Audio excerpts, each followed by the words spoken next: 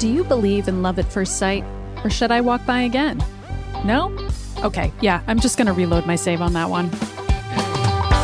Welcome to Triple Click, where we bring the games to you. This week, we're talking about romance in video games. The times it's swept us off our feet, and the times it's left us cold.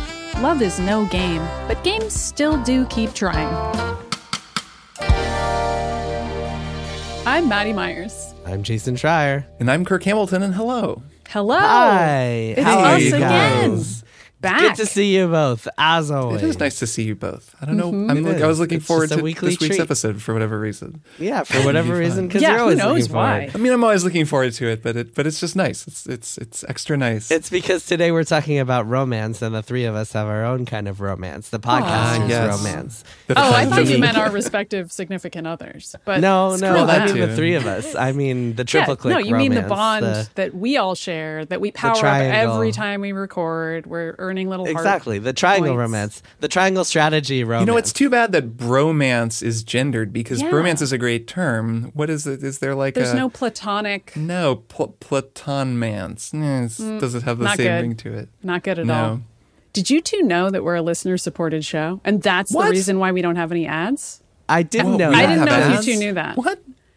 I thought I was adding ads to every episode. and- I don't know and if you guys haven't know this, but we've recorded nearly more than 140 episodes of this show, and if I didn't know that by now, I feel like my brain would probably be broken, more broken than it Yeah. already is. Right, yeah. Well, we all have pretty bad memories, so maybe just week to week true. we It's pretty forget well that established it's by now. listener That's true. supported. This is Well, why that's we have why to we keep bringing repeat it up. this every yeah, week. because we'll forget. We think it's the personally first won't time we're telling remember. you about it each Yeah, time. yeah, we do and it's that. also the first time we're telling each other about it because Right. every week is completely new for us. The eternal sunshine of the triple click mind.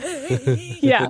So anyway, if you want to support the show, you could become a member of the Maximum Fun Network by going to maximumfun.org/join and being a supporter of ours or any other show on the network if you wish. But if you do that, you get access to our bonus feed, which has a monthly bonus episode from us.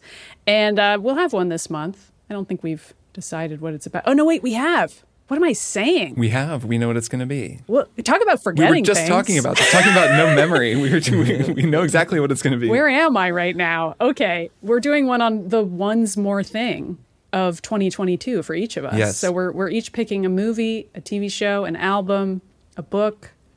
Who can even remember it all? We're picking those and we're talking about them. And that's our bonus app. But we have one every single month and we've got a big backlog of them. So I don't know. If I were a listener, I would go to maximumfun.org/join and I would become a member. And you know what else I would do? I would get out my calendar or, open it up if it's digital. And I would scroll on down to May 18th because we are having a live triple click show that night at the Bell House in Brooklyn, New York. New York. I'm going there. Not from there, but I'm going to physically go there and appear next to the two of you. And let's say you didn't want to go to New York for whatever reason, but you did want to see us live. There's also digital tickets. You could watch us on a live stream. So Pretty we'll have a cool. link. We just opened those up. Yeah. So if you have FOMO, if you're like, man, I wish I could go to Triple Click Live, but I cannot make it to New York, now is your chance. Link is in the show notes. It's the same link as where you get the physical tickets. Basically, you click Get Tickets in the right side, on the right side of the Eventbrite link, and you will see options for both physical and live stream tickets. So if you want to watch the show, but you do not want to go, no, you can totally do that. So we're very happy to be able to open it up to everyone. Which is cool. So you can be part of the live event experience. I believe there's a chat, so you can type poggers or whatever during the show, and we'll see and I'm it. sure That's what people will do. we're gonna wind up doing like an audience Q&A. And Yeah, I'm sure totally. So you we'll can try to contribute pull that out- way. And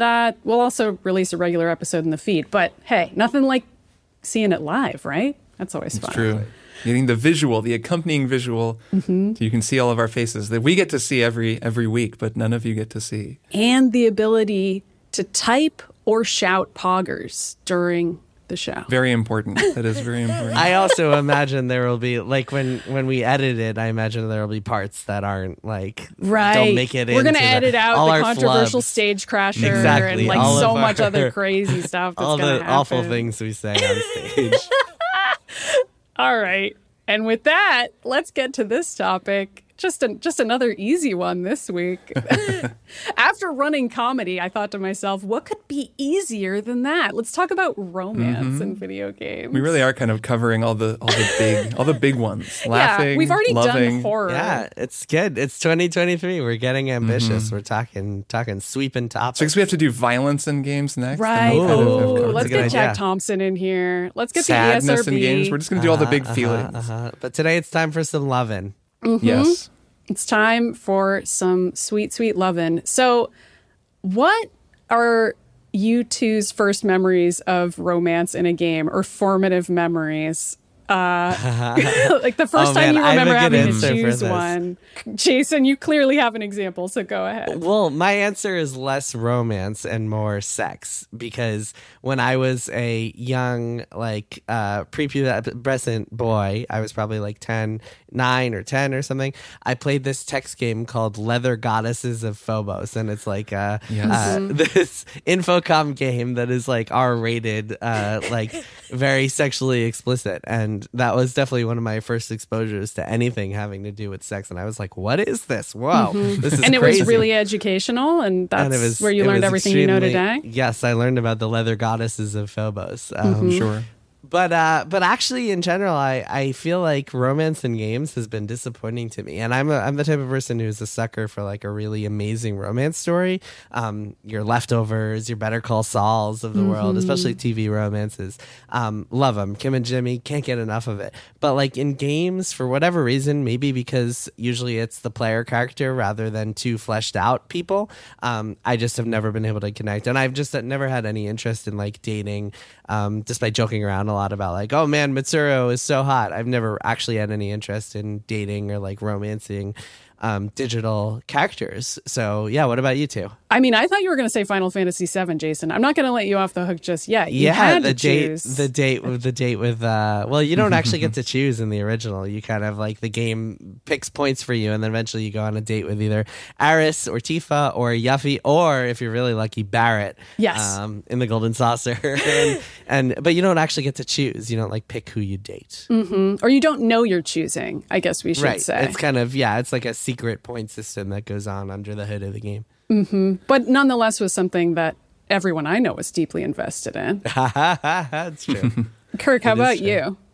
I've definitely cooled on romance in games over the last 10 years or whatever. I remember playing, when I came back to video games around 2007, 2008, playing Mass Effect, and Mass Effect was, it was the first time I'd played that kind of BioWare RPG. And then I believe I went and played, I guess Dragon Age came out after Mass Effect. Is that right? I think it came out in 2009. Yeah. So I played that, but I had gone back and played Knights of the Old Republic and Jade Empire and those earlier games, which also had dating. But it was Mass Effect was Baldur's the first Gate time 2, I think, was the first of the I BioWare encountered games to that, have which it. I've never really played. Maybe one day, but I'm definitely going to play Baldur's Gate 3. So playing Mass Effect at the time, I remember I think that the first time I played through it, I didn't date anybody.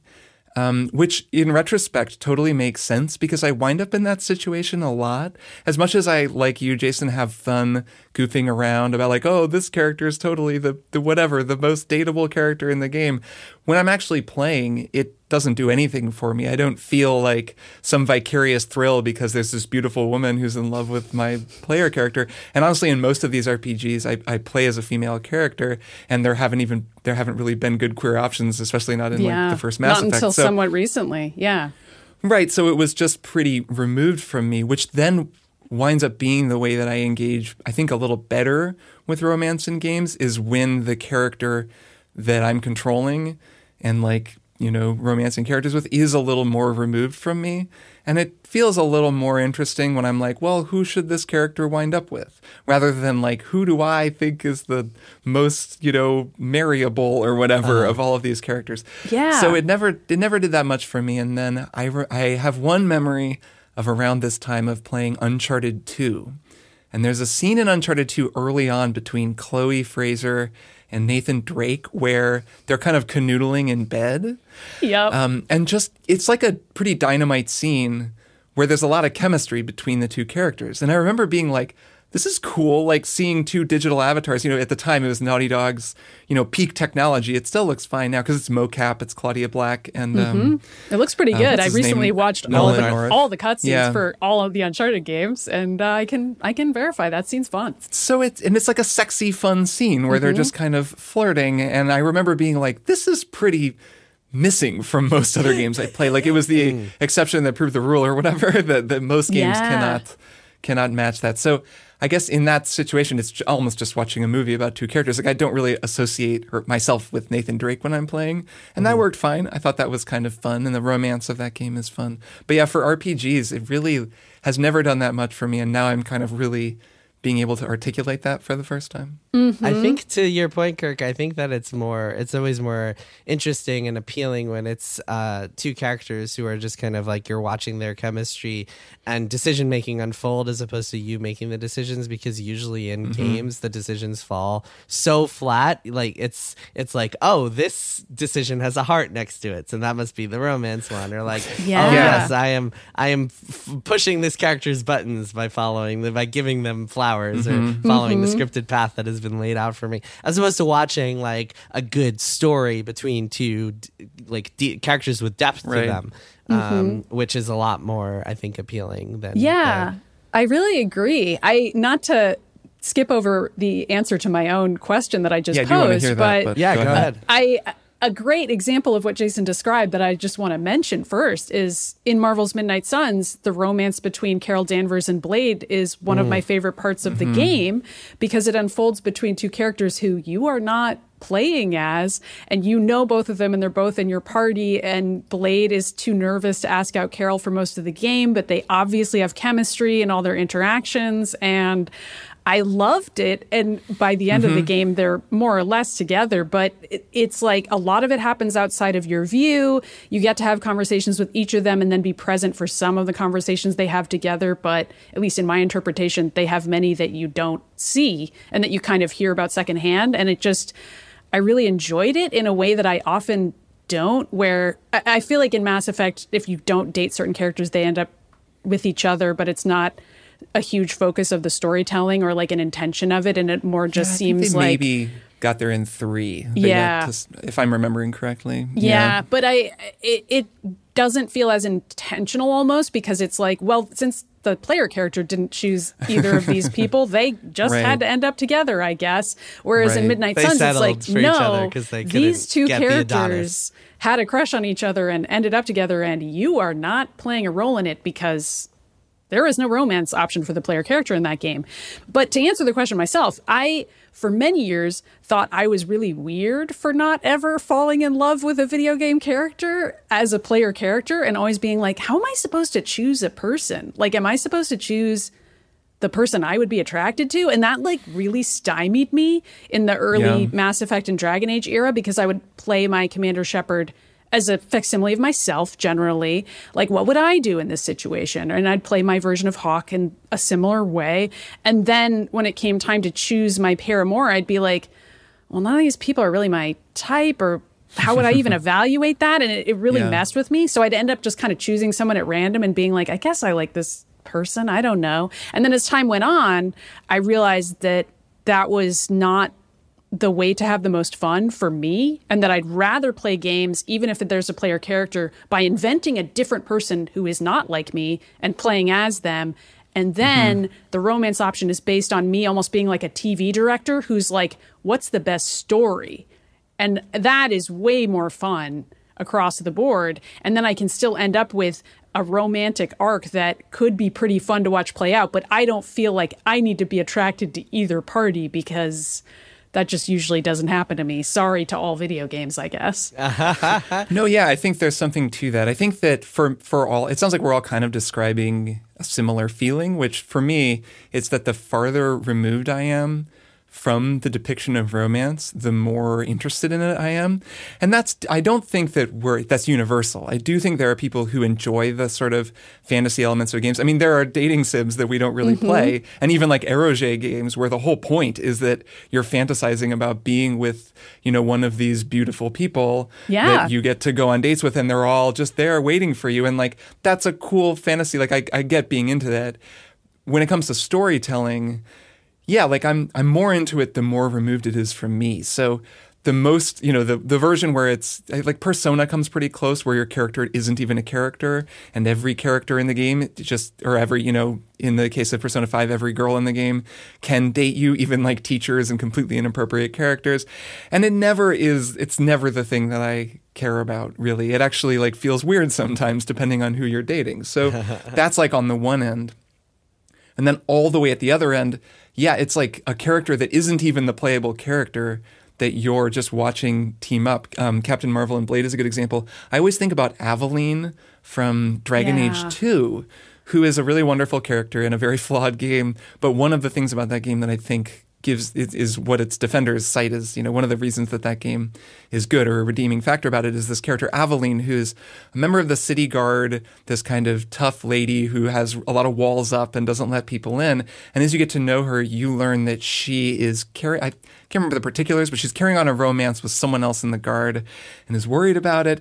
And then your whole friendship arc with her is about helping her get with this person that she's in love with. And I don't think she's a romance option at all for Hawke. And so, it's really cool. It's like a subversion or a twist on the BioWare arc, where usually, you romance them the whole game and then you sleep together right before the final mission. And that was kind of what they set up. But with Aveline, it was different. And I thought that remove was what made it interesting, because suddenly, it didn't feel weird. It didn't feel like the whole world was just set up so that everyone would fall in love with me. And I was just choosing who to put the most love tokens into until they give me sex, which is the creepy thing about all the way every dating sim and every BioWare game has been designed whenever that's the outcome of a romance arc. Yeah, and it's really hard to get away from that. I think even games that have tried to iterate on that concept by having more surprising options or unexpected options be the one that causes the character to fall in love with you. Midnight Suns doesn't have romance options, but we gave the example of Magic liking it when you're kind of mean. Right. And that is something really fun about her character. Her, yeah, exactly. I mean, some of it is that, but some of it is also giving more unexpected answers to a question can result in a character respecting you more rather than just sucking up to them endlessly. Like if you just always give the corny answer with Captain America, it might work, but with Wolverine, he's going to be like, what's your problem, etc. That concept for a game works really well.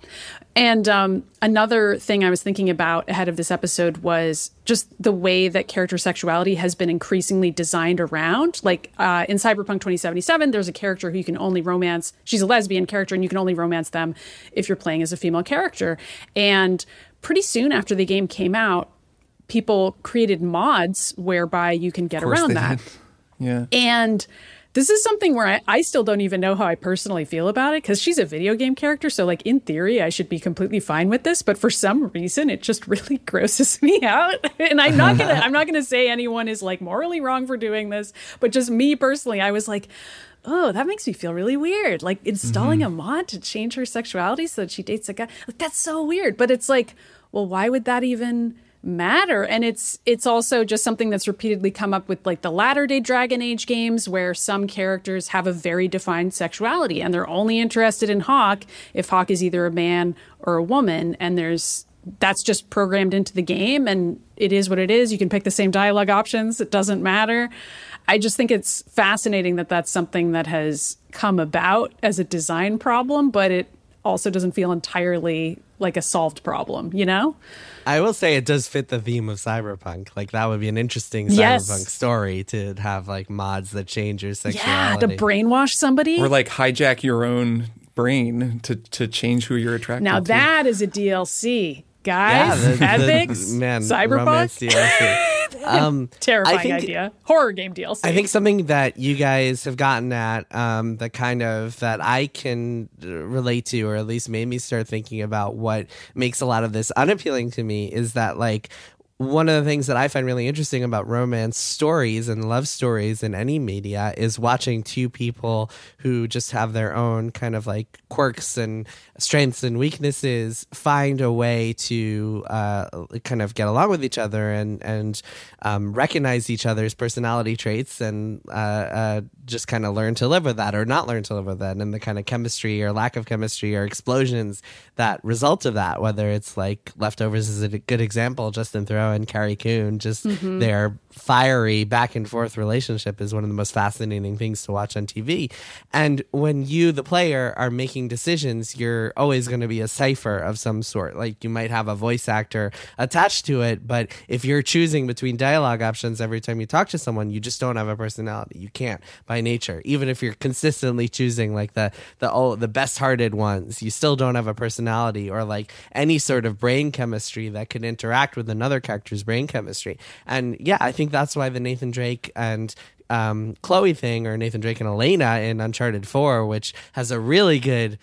That's a really good, and in fact, one of the best parts of Uncharted 4 is that section in their house where they're just like having a human, normal relationship. That would never work in 1,000 years if you could choose dialogue options for Nathan Drake. Like it only works because you can see these people, and and they have like interesting conflicts and problems because one of them is addicted to adventure and the other one is not pleased about that, and that is really interesting. And just like when you are going around being like, well, I am going to push the buttons here that make this person appealing to me, then there's nothing to grab onto as a human who, like, as people who have our own relationships and challenges there, like there's nothing appealing, at least to me. I mean, I know it's appealing. I know this stuff is appealing to some people, and a lot of people get a lot out of the BioWare style relationships. So I don't mean to be shitting on that. It's just for me, it just doesn't work. Yeah, I mean, it's funny that Elena is upset with Drake because he's a video game protagonist. Yeah. Basically, she's like, you keep going on these crazy 15 to 17-hour adventures. And I can't. Hanging precariously off of ledges there. And then just barely hoisting your way back up onto them and not dying. Stepping on things and then watching them collapse. But yeah, I agree that the fight that they have, especially in the middle of that game, really picks up the narrative intrigue for me. Like I find that much more interesting than a lot of the story of that game. I would say, so I have two thoughts here that I'm gonna hold one right here. I'm gonna place it on a little shelf, and okay. Because you made me think of something, Jason, which is The Witcher 3. I think is a good example of a kind of a middle ground where you are playing as Geralt of Rivia. He is a very defined character. You have a number of relationships in that game. Some of them are romantic and some are not. All of them are very, they're very centered around Geralt. When I play that game, I'm like, what would Geralt do? Mm-hmm. My version of Geralt is a little bit different than the version of Geralt that other people play. He maybe makes slightly different decisions, and those decisions might reflect a slightly different internal moral compass, but he is very much his own character, and that's, I think, a great strength of that game. And I would actually say that now that I'm playing Cyberpunk 2077, I think that actually the V is a more well-defined character than I realized when I had first started it. And I think I play as female V, and she's really a strong character. But anyways, not to get sidetracked. So in The Witcher 3, you're basically choosing between Yennefer and Triss. I mean, there are other options that you can choose, and you can even choose Geralt. You can wind up with Geralt. And these result in you having different endings, ending up with different characters. What do you mean wind up with Geralt? Like wind up alone? You can. Well, so there are different things you can do. So if you just mirror romance image version of Geralt, you just like fall in love with yourself. It's like an X-Men plot line where there's like a clone of Geralt and you end up with him. Well, so there are a lot of different endings. I guess I'll explain what they are. I mean, you can have an ending where you're with Yennefer, or you can not do any of that. You can just get with Triss, who is another one of Geralt's great loves, who I've never thought of as on the same level as Yennefer, but that's just me. And you can be with Triss, or you can actually blow it. You can try to be with both of them, tell them both that you love them. And then later in the game, they get to talking because they are, of course, friends/frenemies. And then there's a very funny scene where they lure Geralt into what he thinks is going to be a threesome. And then they leave him tied to the bed and they're like, fuck off, dude. And then you wind up alone. So there's all these different possible endings. They all reflect different aspects of relationships that Geralt has. And I think they're all really good and really well written because I was invested as much in those as any part of the story, especially the relationship to Ciri, because she's like their relationship is the center of the whole game. You're constantly making decisions with Ciri, and because it's not a romantic relationship, it's a more familial one. You're kind of giving her advice, but she doesn't always listen to it. It's not like whether you're going to tell her what to do and then she'll do it. It's more you're going to tell her Geralt's going to tell her what he thinks she should do, and then she's going to form her opinion of Geralt based on the advice that he gave her, which is, I think, just a more interesting and interpersonal dynamic rather than like a gameplay narrative branching dynamic, and I find that very interesting. So the little thought on the shelf that's related to this, because this is something The Witcher does. Jason, earlier you mentioned that sometimes you'll see like a heart next to the dialogue option or some sort of transparency. I think that the more games remove that transparency, the better for me. In The Witcher 3, there is no, like, there's a heart next to this. You just have to kind of know. Just like in the Final Fantasy VII days, you just find out who wants to date you when it Right, happens. and the Rubicon that you can cross with Triss or Yennefer is basically saying, I love you at a crucial moment. And if you do that and you go and you, like, really, you know, like, tell them, like, you really Put care yourself about them. out there, yeah. Yeah, if you do that and you're not, and you don't mean it, and you're also kind of saying the same thing to the other woman, then they wind up, they don't like that. But you can sleep with both of them. I mean, sex is a pretty open thing in the world of The Witcher. It's not a huge deal if you're not like emotionally committing. But the game doesn't tell you that. It doesn't say this choice matters. There's no heart next to it. You just kind of pick it. So I think that alone is a really important thing. It's a UI decision, but it winds up mattering a lot in the way that interpersonal relationships and romances play out in games. And so basically removing UI from interpersonal gameplay mechanics is a good thing, and more games should do it. Mm-hmm. That was very long, sorry, but thanks for sticking with me as I moved things around on my shelf. Yeah, so I think Witcher 3 is kind of a rare game in a lot of ways. But what you've just described and what I obviously experienced playing through the game, this idea of like Geralt, who is a distinct character, but also has dialogue options, and you can kind of choose which path he takes. That's very rare in a game. I haven't seen that very often. And that, I think, distinction is why the romances work well in that game, because you can imagine Geralt as a person even outside of your choices in a way that you can't in a lot of other video games. Like, who is the Dragon Age Inquisitor? Some of that is the adaptation, right?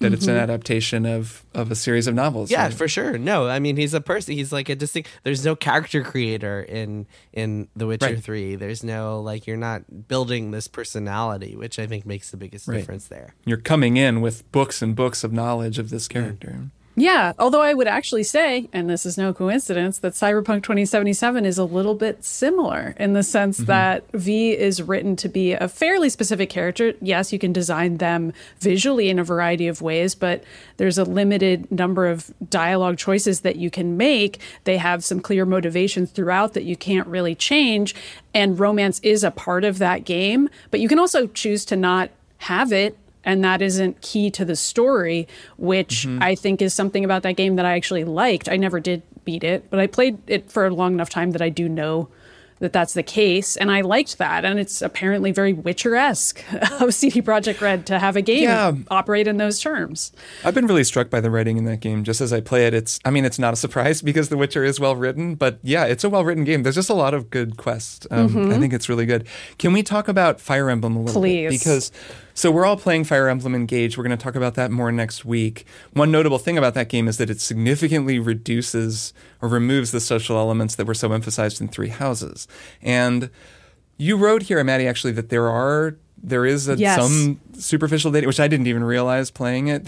So far, I mean, I'm not far in, but the characters are so superficial that I just don't care at all. Yeah, well, Kirk, you're going to have to give one of them your ring, your promise ring. So think carefully about who gets to the S rank, because you're going to need to propose to one of these cardboard cutouts. So going back to Fire Emblem, to engage. Yeah. So going back to Fire Emblem Awakening from 2013, Yes. This was the first Fire Emblem game that I got into. I think there are probably a lot of people who are kind of that way. Yeah, I think it was a big gateway for It a lot of was. people. And a big gateway, I first think, for a lot of romance, discussions of romance in games and the idea of multi-gender romances. I mean, this was a huge conversation in 2013. Yes. And it's a great game, and actually Engage reminds me of it quite a bit, in terms of the gameplay and the overall design, which is one reason that I'm liking Engage. Despite, I liked some of the dating in Three Houses. But what I want to talk about is the mechanic of romance specifically in Awakening, because I really thought it was interesting. And it also wound up bearing out some of the ways that I feel about romance. So in this game, it's a tactical RPG. You're moving characters around on a grid. And as you move them around, if you have one character attack someone while they're standing next to another character, you'll see these little hearts appear between them because they boost one another in combat, so it's a good idea to keep your units together. You get an attack bonus, a defense bonus, whatever. And then also their relationship improves. And then as you play, you get to watch these little cutscenes between those two characters, not your character, where they have a little conversation, whatever. They talk a little bit, they get to know one another. Maybe at first, in the first ranks, they like misunderstand one another or don't like each other. Then they become friends over the course of the game. And then eventually in Awakening, they'll fall in love. And not every character can do this. And this was, I remember being a hot topic for discussion. Mm-hmm. But some of them will. And then because of the narrative framework of Awakening, once they get together, they have a kid, and there's a time portal in that game. So then their kid will appear as like an adult who will join your army. So you can be like kind of breeding an army of soldiers by like playing matchmaker. Because their kid will also be a permutation of those two warriors and their fighting styles, right? So it's like a Punnett Square situation where you can be like, all right, I need an archer, but like with the sensibilities of this axe guy. So I got to get these two together. Wild stuff. It's just eugenics. Right. When you start talking about it in terms of eugenics, it's always a kind of frighteningly short road to eugenics. That can be seen very creepy. I mean, hey, I've been breeding chocobos since 1996. Yeah, I mean, you played any Pokemon lately? Like a lot of games have these elements. Chocobos, sentient human beings, really no difference. Same thing. So that can be seen as creepy, but it is, if you think of it as like you're playing matchmaker and, getting people together in that respect, before I even knew that I was going to get their progeny in my army, like I just thought it was kind of fun. I mean, that's the part that's creepy, right? Like the matchmaker part is really fun, and it's the part of Midnight Suns that I enjoy so much, but it's not like then Carol and Blade have a kid who becomes a part of my army against Lilith's undead army. That would instantly make it strange. So you're saying matchmaking plus child soldiers, not a great combo. Right, matchmaking just when you have a direct vested interest in the offspring, like tomorrow, because of time travel. In your army. So matchmaking plus time travel equals problematic, I think is the equation that we've come up with here. But anyways, I think this is fun, like, because when I was playing that game, I found myself really enjoying some of these pairings I'd come up with. I remember there's a lady who's kind of like a mole person. That's like a type of person, like, right? She had like big hands and she was sort of part animal. And then I paired her with the guy with a sword who's like really kind of quiet. He has like a katana. He's super badass. And the two of them were like super tough badasses together, but then they fell in love on the battlefield. And it was cool. I was like, oh, this is neat. I mean, it wasn't like the reason I was playing the game, but I enjoyed it. So I played through the whole game and really enjoyed, everybody sort of pairing off and having all these little relationships bloom because it was happening in the game, like on the battlefield. It wasn't like in a BioWare game where you just go back to base and do your romance chores and then go back out into the field. It was actually like integrated into gameplay. Then I played long enough that everyone was kind of paired off except for my main character, who's this kind of not speaking cipher in that game. And no. Your main character is going to have to go to prom with the principal. This kind of is, well, sort of. I wound up marrying, without realizing that was what was going to happen, the girl who's like the little kid who's actually 300 years old and is like a dragon. No. And that happened. And I think I wrote about this. That happened and I was like, oh shit. I was like, no. Like, I will not do this. So I like backed up to an old save and then just like was like, I'm not going to fight alongside you anymore because it's going to get weird. And then wound up marrying Anna, my character wound up marrying Anna, the merchant, who now turns up and Engage as a little kid. So I'm like, God damn it, Fire Emblem. Full circle. Because she's in every Fire Emblem game.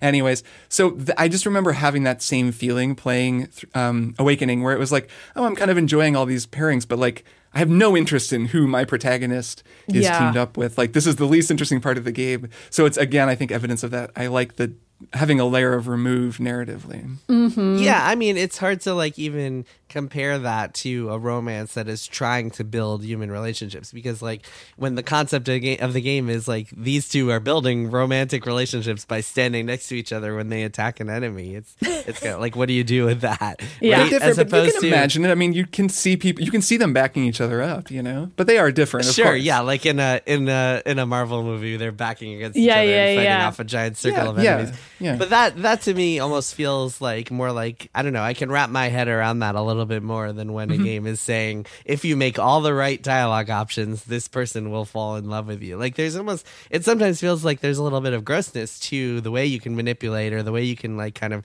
just pick the right dialogue options. And someone like, it feels like you're, I know this is not what the writers intended, but it sometimes feels like a pickup artist type thing where it's like, you because it's gamified. Choose the right, it's in a game. There's a reason that the pickup artist tome is called The Game. I mean, this is absolutely a mindset that exists in the real world. Yeah. I mean, you pull the right triggers and bam, you got yourself a relationship. I think that is an inherent problem. And it's part of why the examples we're using that we like are the ones like Uncharted, where the romance isn't gamified at all. And like the will they won't they with narrative. Chloe is sort of like a side plot, a past romance that Nathan Drake has, and then his romance with Elena. You the player aren't causing any of that to happen. Those are choices that Nathan Drake is making, and you're just along for the ride trying to make sure he doesn't fall off any ledges and that he successfully murders 3,027 people.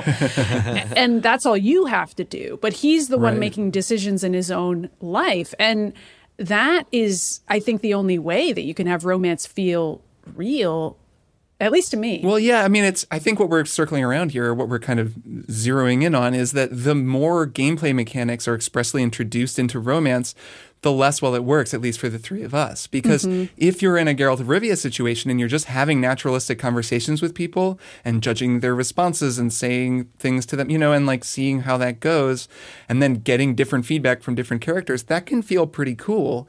But when you're, in a Persona game or Fire Emblem, whatever, a game where it's like expressly mechanized and you know exactly how many inputs and outputs, I need to get this gift. This is a thing in Persona. Well, I need to look up on the internet what is the best gift to give to Kawakami so I can get her to like me the most. You have to min-max your calendar too. Like, how do I spend time with people so as to make all of them the most powerful they possibly can be? Which imagine spending your entire life and friendships that way as a person. Some people do. And that's what my Google Calendar looks like. It's like, oh, wow. Okay, so I'm learning that both of you do this, and I shouldn't have said what I just said. No, but I think some people do think of relationships that way. And, you could look up a sort of dialogue guide for The Witcher 3 that would tell you exactly what to say to maximize your chances of whatever. And you can get into a kind of content, like I want to see as much of the game as I possibly can. So like I want to get every possible sex scene because otherwise I'm not getting my money's worth. Like there can be all these other weird sort of layers to it. But I think in the end, if you're removing some of that gameplay stuff, it discourages people thinking about the game in those terms and encourages a more naturalistic kind of interaction with non-player characters. And I think that stuff I can totally find plenty engrossing and interesting. And actually, just to mention it, because we haven't mentioned it, but it was something I really liked about Horizon Forbidden West, that you just sort of watch these relationships evolve. None of them are romantic, but you get to talk to people a whole lot, and it has that kind of naturalistic feeling to it. Yeah, wasn't our read that Aloy was asexual or at least aromantic? Yeah, I don't know if that's canon, it but could have been a read. I feel like which it's I thought was totally really plausible. Yeah, whether accidental or not. I guess I'll also say, to just push back slightly, Kirk, I actually really enjoy playing a dating sim and seeing every single outcome. I don't tend to play dating sims and have crushes on any of the characters, but I do. There are some dating sims that are so well written. I mean, I've talked about Christine Love's work many times on the show, how much I love her dating sim-esque work and how well written I think it is. But also Hatoful Boyfriend is a comedy dating sim that I'm a huge fan of and that I highly recommend playing every single plotline in because, one, it's a comedy, and so it's worth seeing every single scene. And also, two, it's a really good illustration of how a dating sim works because it's a parody of classic dating sim tropes. So if you just want to kind of see like, oh, here's the mean boy and like, here's the popular boy, except all of them in Hatoful Boyfriend are various kinds of birds. And you're the only human girl at a school that is entirely populated by anthropomorphic, super intelligent birds because the entire world has experienced a post-apocalyptic event and no humans are left and you live in a cave in the middle of nowhere. It's an incredible video game, honestly. Hatoful Boyfriend owns. But that's a game where seeing every single outcome was the point, not to get my money's worth, but because it's just plain fun. And I think that is an experience a lot of people have with that genre because it's part of the point. That's true. And I think Lady Killer in a Bind is the one Christine Love game that I've played, and it's really wonderfully written. And so good. That That is true, and good writing goes a long way. I mean, if you're writing it well and you're a clever designer, Doki Doki Literature Club, a very different kind of game, but is another one that uses dating sim tropes to spin a really horrifying story that is also really engrossing and kind of works in this way it's really kind of subverting and commenting on dating sims. Lady Killer in a Bind is a very well-written game. Right. And that game uses dating sim mechanics, and it is explicit about its mechanics, but it still works because, just because it's so fun and well written. Something else worth noting here is that the three of us are all in our 30s or 40s. Some of us. And we're all in long-term relationships. And we're all in long-term relationships. And I think that like a dating sim boring. can be appealing in different ways if you're younger, if you're socially awkward, if you haven't had a lot of experience dating, if you don't have a lot of romance, it can be more of a fantasy experience. Or if you're single and you like, laughing off how annoying it is to date. I certainly remember that period of time in my life.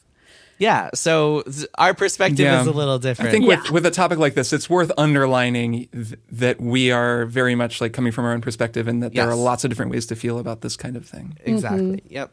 But no matter who you are, you should play Hatoful Boyfriend because it's hilarious. It does rule. That game is really quite incredible. On that note, let's take a little break and then come back with one more thing. Dear Reading Glasses, it's been years since I've been able to read. I missed it so much, but I had no idea where to start. I felt so overwhelmed. But thanks to your show, now I'm back to enjoying books again and feeling like a reader. Love, Sarah. Yeah, that's an email we actually answered. Okay, maybe not that email specifically, but one just like it, because most of our listeners are named Sarah. We're Reading Glasses, and we're here to solve all your reader problems. We give advice, help you find books you love, and discuss reading without making you feel pressured. No matter what you read or how you read it, we'll help you do it better. Reading Glasses, every week on Maximum Fun. Which animal has the most bones? Why isn't Pluto a planet? Why are bees electrically charged? Let's find out together on our show, Let's Learn Everything, where we learn anything and everything interesting. My name's Caroline, and I studied biodiversity and conservation. My name's Tom, and I studied computer science and cognitive blah, blah, blah, blah. Did you? And my name's Ella, and I studied stem cells and regenerative medicine. On our show, we do as much research as you would for a class, but we don't get in trouble for making each other laugh. Subscribe to Let's Learn Everything every other Thursday on Maximum Fun. And we are back for one more thing. I will go first. I read a book called Then We Came to the End. It's by Joshua Ferris. This is a book written in second person plural. Is that how you describe we? We did this, we did that. Never read a book like this before. I guess that's first person plural. Second person would be you. Yeah. So this is a book about some copywriters in an ad agency in the late 90s who all get laid off. And the we in the book is all the copywriters, all the ad agency staffers. And it describes the mundanities of office life and weird, bad things that happen to each one of them. I don't even know how to describe this, but Jason, you've also read this. It sounds really boring as I'm describing it. And at first, for like the first couple hours, because I listened to it on audiobook and it's only 6 hours long, it's quite short. I was like, did I make a mistake? Is this the most boring book I've ever read?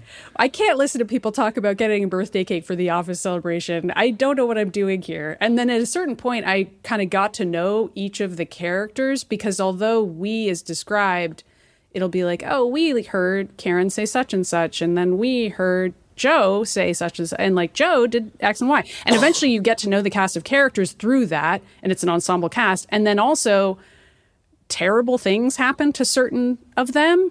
And then I don't want to give too much away because it's so short, but I don't know. It's really haunting and incredible. And as somebody who's worked in a creative job and has experienced layoffs in my life, I've found it really illuminating to read. And also I was astounded that a book written in the late 90s felt like it could have been written yesterday. Like I read it without knowing that it had been written 25 years ago and thought it was a new book. I didn't think it was old, but it's just timeless. I think the thing you didn't I think the thing you didn't mention is that it's essentially a parody of Office culture. It's like Office Space, the movie. Almost, is the closest comparison. It's if you like the darkness of Office Space, but without the characters ever deciding to rip off The Office, because that doesn't happen in this book. It's more just sticking with the weird, surreal mundanities of office life, and then or like the other Office. Yeah, but not quite like The Office at all. I don't know. I really recommend it. It's weird. It's good. I really liked the audiobook. I like reading a short book, just as an aside. It's nice to have something that's 6 hours long and really contained. I liked The Reader. So yeah, Then We Came to the End by Joshua Ferris. I recommend it if you're feeling weird about work. And when am I not, you know?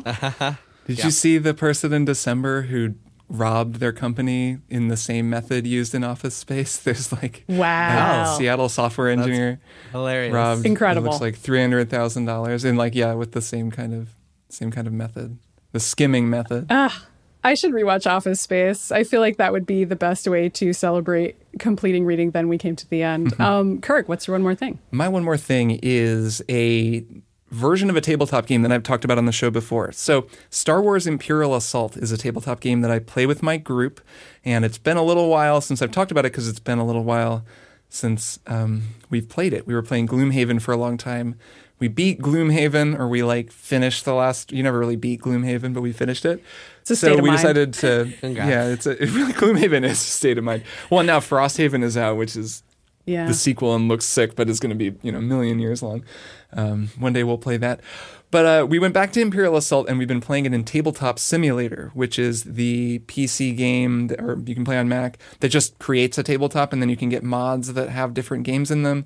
A lot of game makers don't mind if someone makes a mod out of their tabletop game and just let them be on Tabletop Simulator. In our case, we played Gloomhaven that way. We own Gloomhaven, so we kind of see that as fair game.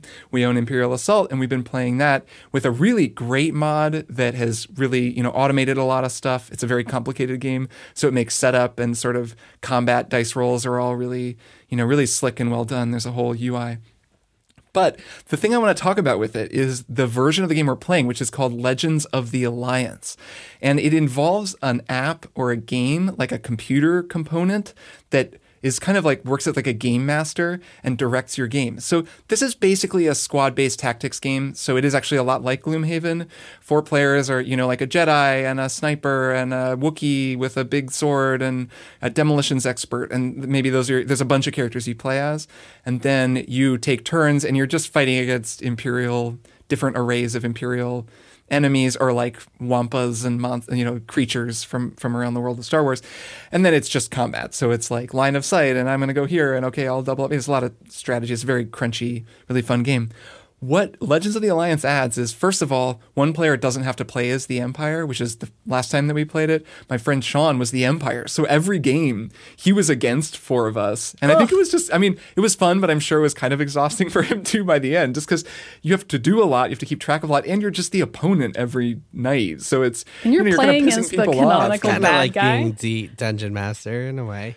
It is, but you don't have as many opportunities to do fun collaborative things with your players. You're just hammering them. So it's like reinforcements. I'm just going to kill you guys. Like when we would lose to him, we would never get mad, but it would just be kind of it'd be like, damn, you beat us. And then that's kind of what we did that night. Anyways, so now he gets to play on our side. We're all together. And the app, which we're kind of running into the Zoom call, the app dictates what we're going to do, which is cool. But one cool thing about how this works is that it allows a new kind of gameplay in this world, because they've designed the campaigns with the app in mind. Suddenly there are just new things happening. We just started playing, but we just did our first mission. Normally in this game, you arrive, it's like there's a little bit of flavor text, you unload, and then there's like, a bunch of bad guys run in, and then you're just in a fight. And then you fight until you beat the last guy, and then it's over. That was how our whole first campaign was.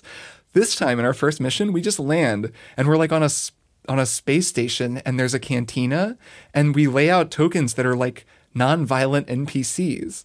And we can and it's like, go up and talk to them. So on our turn, we're like, okay, there's no enemies anywhere. And we just go up, and like one guy is playing cards. And so then the app can just give us like options. And it's like, ask him where the, soldiers you're looking for are, or play cards with him. And so we're like play cards with him, and it's like make an insight roll, and that's a stat you have Romance that used to just him be by clicking the option with the they heart. totally could. And it basically, the stats that used to exist, which you can do a dice roll for your strength or your insight, it used to all be combat stuff, like can you hack this terminal to open this door? Now suddenly it's like, can you beat this guy at cards? So there was a bunch of stuff like that, and we did this whole sequence that was kind of role playing, like non-violent stuff before the combat broke out, and it's entirely because of the way that this app has been designed to integrate with the game, which I didn't know and wasn't expecting, and it was just delightful and added a whole new, really cool layer to the game. So I just wanted to say we've been playing it, and it's cool. To anyone out there with a tabletop group thinking about something like this, it's called Legends of the Alliance. It's on Steam. I think it's also on the App Store. Like, you can play it with an iPad, and we're having a lot of fun with it. Cool. All right, Jason. What you been up to? My one more thing is a video game called Forspoken, which Heard of is it? just fantastic name for a video game. This is a new game by Square Enix. It has been kind of widely criticized. Got some middling reviews. A lot of people trashing the story and the writing, among other things. And I will say I'm enjoying it, or I have enjoyed it more than the reviews suggest, although there are a couple issues. So let me explain what this game is. Basically, the premise of this game is you play as this woman who's kind of like I don't know if street urchin is the right word, but she's definitely like in trouble on the streets of New York City. The first thing that you see is like her in a courtroom, having been arrested for a crime. She's in trouble. She has a tough life, and she's an orphan in New York. Her name is Frey Holland, and her last name is Holland because she was found as a baby near the Holland Tunnel, which is, I guess, pretty much all you need to know about the writing and the storytelling of this game. The dialogue is uneven, I will say that. There have been a lot of memes floating around about the dialogue in this game, and it's definitely uneven. Not in a sense, a lot of people have been criticizing the Whedon-like nature of it, the MCU nature of it, where like there's a lot of clips. Yeah, and there is some of that, a lot of it not taking itself too seriously and that sort of thing, like her being like, whoa, I can do magic with my mind now. That stuff doesn't bother me quite as much as just like a lot of the kind of unevenness of like throwing curses every line and like that sort of thing that just kind of on a moment to moment. It isn't, there's some moments that are good and some moments that are not so good. But anyway, so she winds up finding this like bracer thing that talks and transports her to another world, and she winds up stuck in this new fantasy world and wants to find her way back home. Never really explained why she wants to find her way back home, because home sucks for her, but that's the premise. And so in this fantasy world, she can do magic and she can do parkour and stuff. And there's where the game actually gets fun, because the parkour and the fighting in this game is pretty enjoyable. It's very satisfying to be zipping around this world. It's like third person Dying Light in a way, but even cooler because you can have magical abilities for your parkour. The big downside of this is that the abilities are split into these trees, and you only unlock a tree by defeating one of the game's big bads. There are these 4 women called Tantas who are the big bads of the world, and to unlock a new tree, you have to defeat one of those Tantas and absorb her powers. So like if once you beat the first Tanta, you absorb the fire tree, and suddenly in addition to just like your first set of abilities, which is like earth-based, you throw rocks and stuff like that, plants and stuff, now you can also swing a fire sword and use like a grappling hook to swing on ledges and stuff like that. The problem is that it takes forever for you to unlock all this stuff, because the whole core of the game is like beat these 4 bosses and then the game is over, right? So you're not really unlocking the full potential of all your abilities until very, very late. The first Tanta, I mean, you might be 6-7 hours into the game before you unlock that first tree, and it's not a long game. It's like a 20-hour game. So if you're just doing the main story, I mean, there's a lot of open world filler too. But it is fun, and like I've been enjoying just like going on on these parkour, like just zipping around the world and flying and leaping and jumping and stuff. It is fun to play. The bosses are fun. The combat is fun. There's some cool like little dungeons you can do, sort of like Bloodborne's Chalice dungeons, I would say. These little, not randomized, but like little mini dungeons. And then it's just kind of like, I don't know, it feels like as generic an open world game as you could get.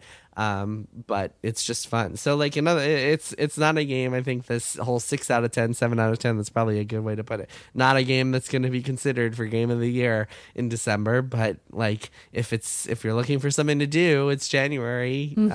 This year's Dying Light 2, a game I really enjoyed last year, despite not super caring about the story, but the parkour in that game was so freaking fun. I think it's one of those. It's one of those. Most people will probably never finish it, but like if you see it on sale and you're like, yeah, why not? I would certainly, if you came to me and said, hey, Jason, should I spend like $70 plus tax on this new Forspoken game? I would probably not recommend that. But like when it's discounted later this year to like $10 and you're like, that game could be kind of fun to play for a little while. I remember Jason saying it was okay. Yeah, it's not gonna like It's not gonna change your life or like have some sort of emotional resonance with you, but it's fun to play, and sometimes that's what you need. So I don't know. I don't hate it near as much as a lot of people do.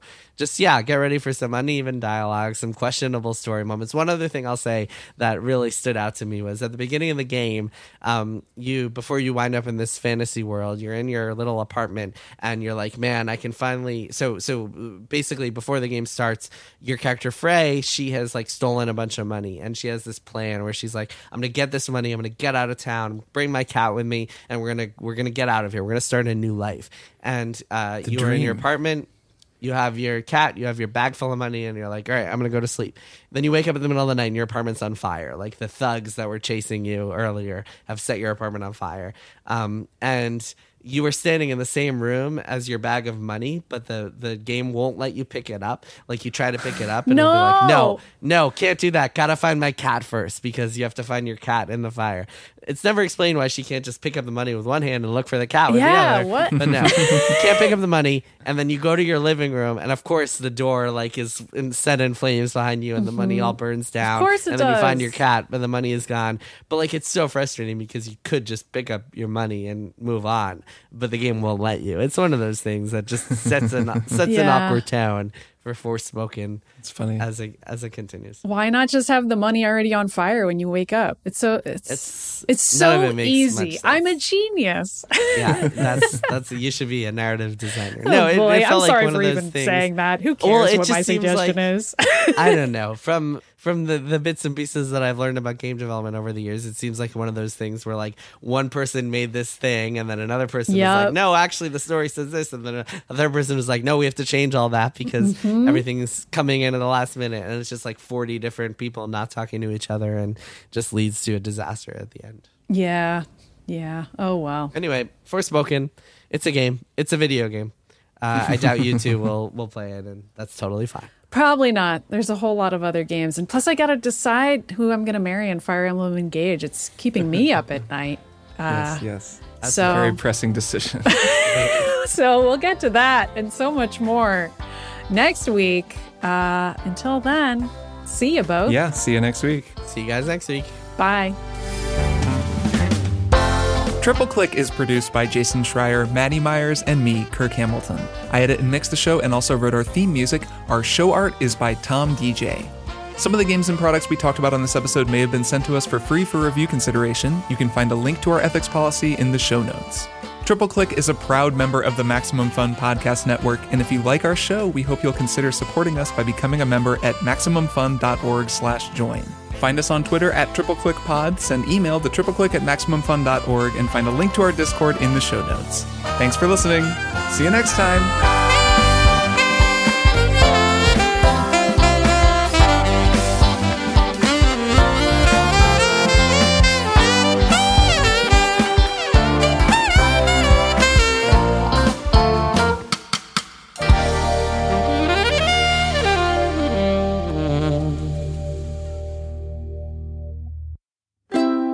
MaximumFun.org. Comedy and culture. Artist owned, audience supported. One second. Sorry, one Jason second. Isn't ready. No. One second. Jason's busy. He's always busy. He's a busy man. I don't know if you know this about Jason, but he's a busy man. He's got a lot going on. Secret babies. A lot of balls in the air. Yeah, his secret triplets. Jason has a secret baby just out of frame. Like, it looks like he's typing right now, but there's actually a baby that he's soothing right now. He's like putting a bottle in a baby's mouth. quickly, just readjusting all tickling the a baby. babies. It's like it looks like keyboard typing, but it's really tickles. Whenever I type on my keyboard, I go Gucci Gucci goo. Okay, the babies are ready. You do that with Appa? I do. type? I go Gucci goo Gucci Gucci goo. All right, shall All we? right, cool. Yeah. I'm Maddie Myers. I'm Jason Schreier. And I'm Kirk Hamilton.